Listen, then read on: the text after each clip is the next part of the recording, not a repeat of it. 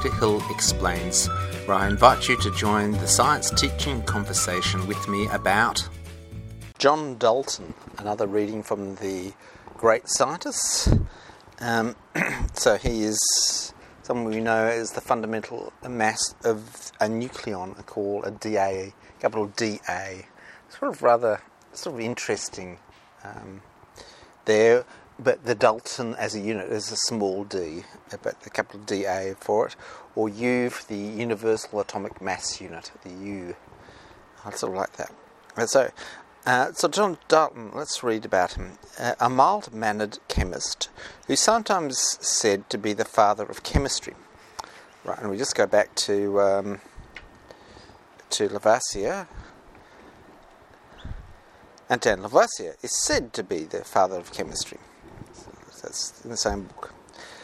Established a modern theory of atoms and elements, and so paved the way for a huge range of scientific achievements. A huge range, a sort of really poor English as we come across here. So let's read about him.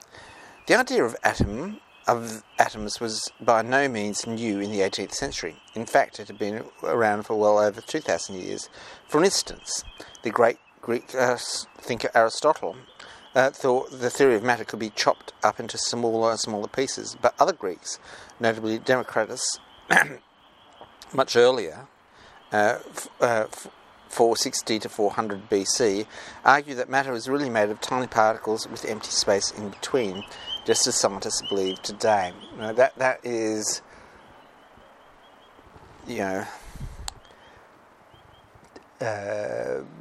it shows a complete lack of quantum mechanics understanding of wave functions. Quantum mechanics is just that the atom it hasn't got a wave function. It's got a surface. It shows how stupid the author of this is. Just incredibly. And atoms were not indeed believed. They were disbelieved by Boltz, or the people against Boltzmann, Marked, the Vienna Positivism School, or Experimentalist School. So there's no experimental evidence for it. These particles are the smallest possible pieces of matter, which is why Democritus called them atoms, from the Greek uncuttable. People have struggled to imagine how air or water could be made out of tiny particles, and although the idea of atoms was not forgotten, Aristotle's view was found to be more convincing. Or they actually believed that water was of different spheres, so water was spherical, so it would roll around each other. In addition, Aristotle's view of the world was made from just four main elements, or five, really. Aristotle, ether. Earth, water, air, fire also proved convincing. Even now, scientists believe matter exists in four... that just makes me so vomitish. Although it's probably a liquid thing, solid, liquid, gas, and plasma, which in some ways corresponds to Aristotle's four elements. It's just what a phased matter is. You have a phase transition between the states of matter. And phase energy. Then, in the 17th century, scientists began to question Aristotle's view of matter. Irish scientist Robert Boyle suggested there are other kinds of elements, basic, pure elements that could combine to make compounds. Crucially, he suggested that each of these chemical elements has its own unique characteristics, and each should exist as a solid, liquid, or gas. Boyle even suggested that matter might consist of atoms after all. The Aristotelian view of matter was further undermined as experiments began to reveal neither air nor water was invisible elements.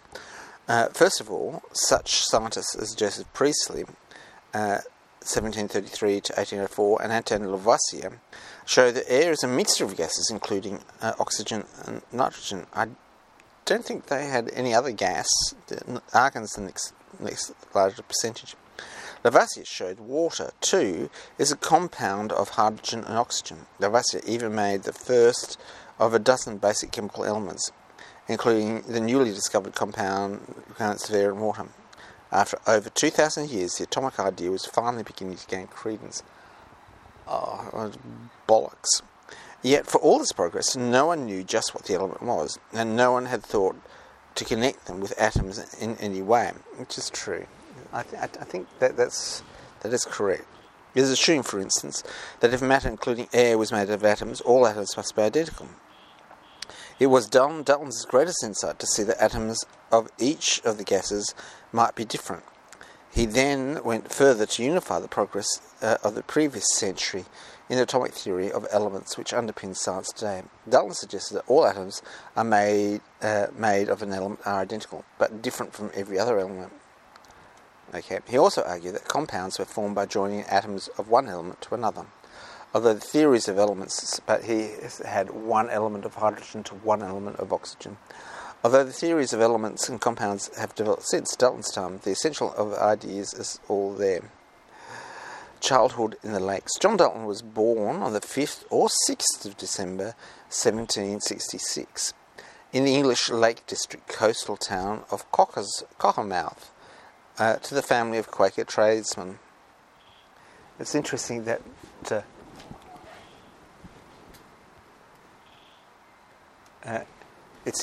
this is that both Priestley wanted to be a priest, and Quaker and Priestley had to eventually go to America, and Dalton, the Quakers came in. So it's interesting that for all the turmoil of being born, you've got to have your mother die to be a scientist, or your mother reject you to be a scientist.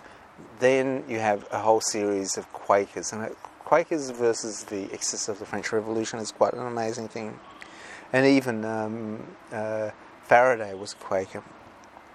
As a boy, he was alert and inquisitive rather than a brilliant scholar.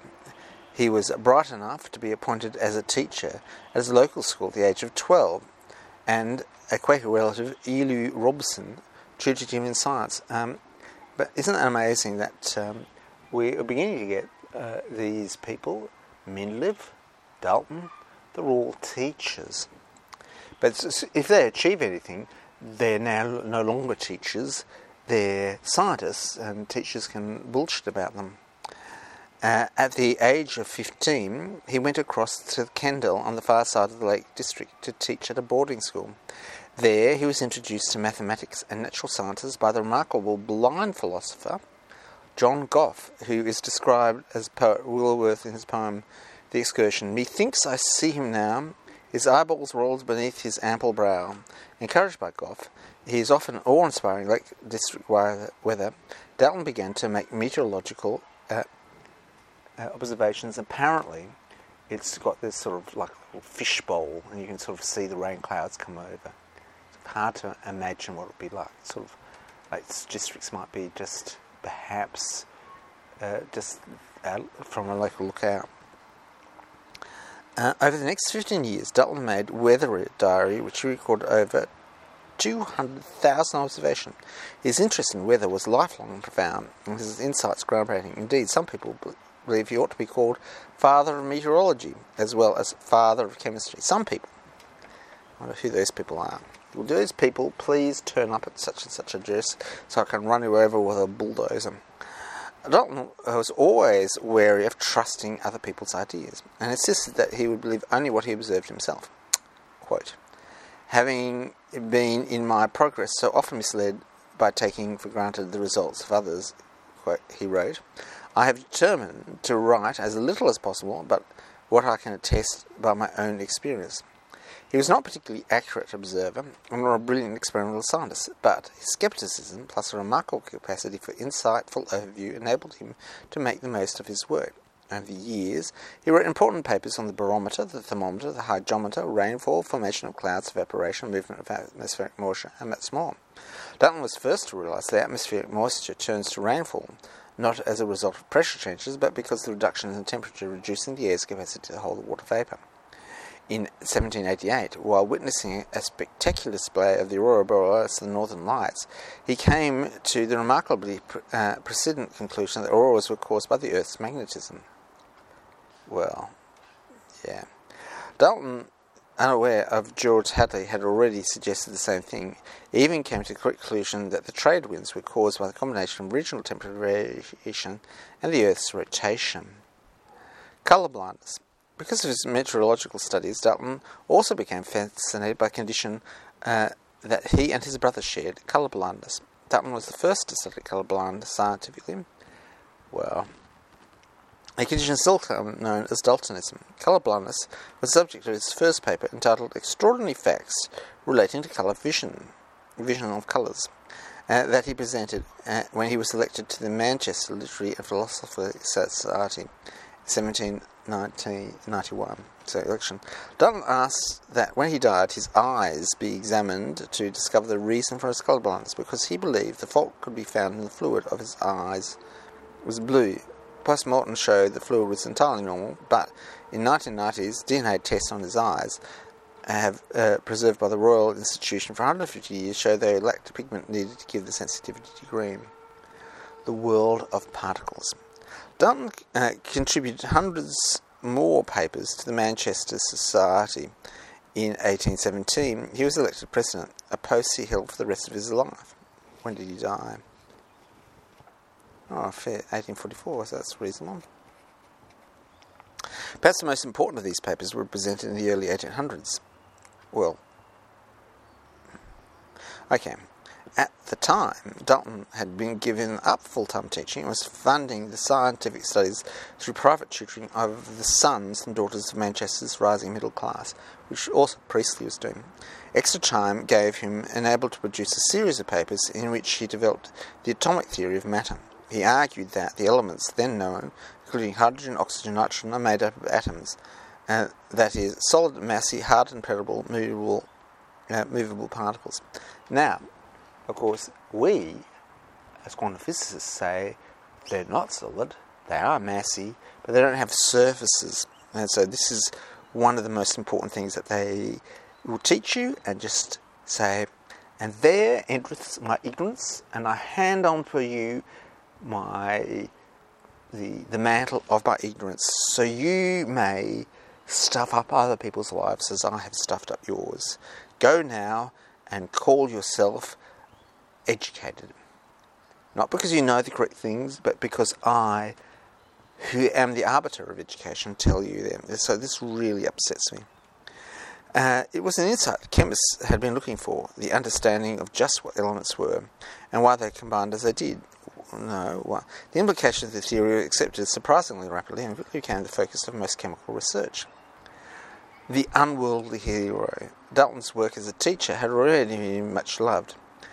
With the establishment of his atomic theory, his scientific reputation became immense, yet he remained a solitary man, never married, rarely socializing, and mostly living a life as a recluse. And that's really what I want to do. I just want to be a solitary man, just in a laboratory out in the Australian desert. His time was dedicated to his pupils and to scientific research. Throughout his life, his needs were simple, his habits were plain, and he always dressed in the plain Quaker style. In 1810, his scientific achievements were recognised with the invitation to join the Royal Society. Diffident and short of money, Dalton declined the offer. But then, in 1822, the Society elected him a member and paid for a selection fee for him. The French Academy of Sciences made him the sole permitted foreign member. Dalton lived out the last years quietly. His scientific research began to look rather introverted as he doggedly independently refused to acknowledge the advances made in science. The valuable corrections to his ideas in the years since he announced his atomic theory. Nonetheless, the respect and affection he was held became clear when he died of a stroke in age 78. So they were ambivalent, waiting. Oh, now he's died of a stroke. Oh, well, died of a stroke. That's really good. Tributes poured into the Manchester Society, and people in Manchester gave him what can only be called a state funeral, attended by 40,000 mourners. There can't have been too much happening there. Dalton's atomic theory is as a box. The earliest papers in which Dalton developed his atomic theory concerned his studies of air pressure and the way it affected how much water could be absorbed. Contrary to the prevailing view of the day, Dalton was convinced that air is a mixture of different gases, not a compound of them like water. In his experiments, he observed that pure oxygen will not absorb as much water as pure nitrogen, and jumped to the remarkable intuitive conclusion that this is because the oxygen atoms were bigger and heavier than nitrogen atoms. Oh dear. What?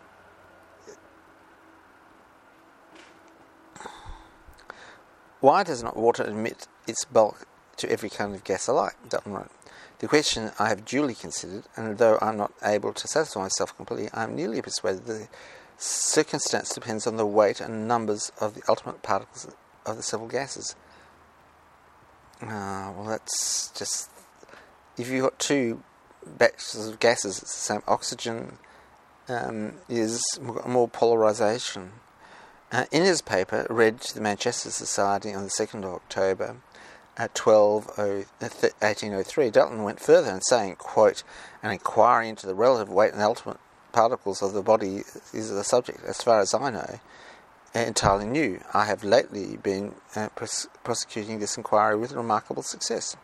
He went on to describe how he had arrived at different weights of the basic units, each element of gas, in other words, the weight of air atoms or atomic weight. He went on to argue that atoms of each element are combined to make compounds in very simple ratios, and so the weight of each atom could be worked out from the weight of the element involved in the compound, an idea which later came to be known as the law of multiple proportions. Hydrogen, Dalton realised, was the lightest of the gas, as he assigned atomic weight of 1. Because the weight of oxygen was combined with water, he assigned it atomic weight of 7. There was a basic flaw in Dalton's method, because he did not realise that atoms of an element, the same element, can combine. He always assumed that compounds of atoms, a molecule, only had one atom of each element, which is a really important thing. It was another half century before scientists realised that only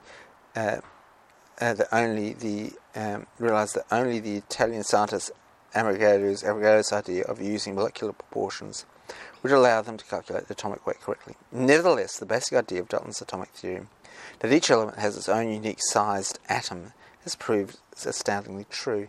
It sort of shows how stupid these people are. Have they not done any quantum physics? Some scientists have played down Dalton's role, suggesting that his scientific research was less solid, and that his atomic theory was built on the work of others. However, there is no doubt that it was Dalton who brought it all together and into the mainstream of science. As far as science books like this go, it's sort of like a self-propelling fallacy, a perpetuating fallacy. And there is no doubting the importance of atomic theory in science. Sort of like, I'm a policeman, this measures speed, you're a P-plater, you're nicked, this type of thing. His biographer, Frank Greenway, says, with Dalton's theory, quote, we have made new materials, utilised sources of energy, defeated one disease to another, and come within sight of the mechanism of life. So, it's luckily that someone down the track will quote, and there is a coffee table book which says about Dalton, and eventually by summarising things you can reduce it further and further and further. Thanks a lot for listening.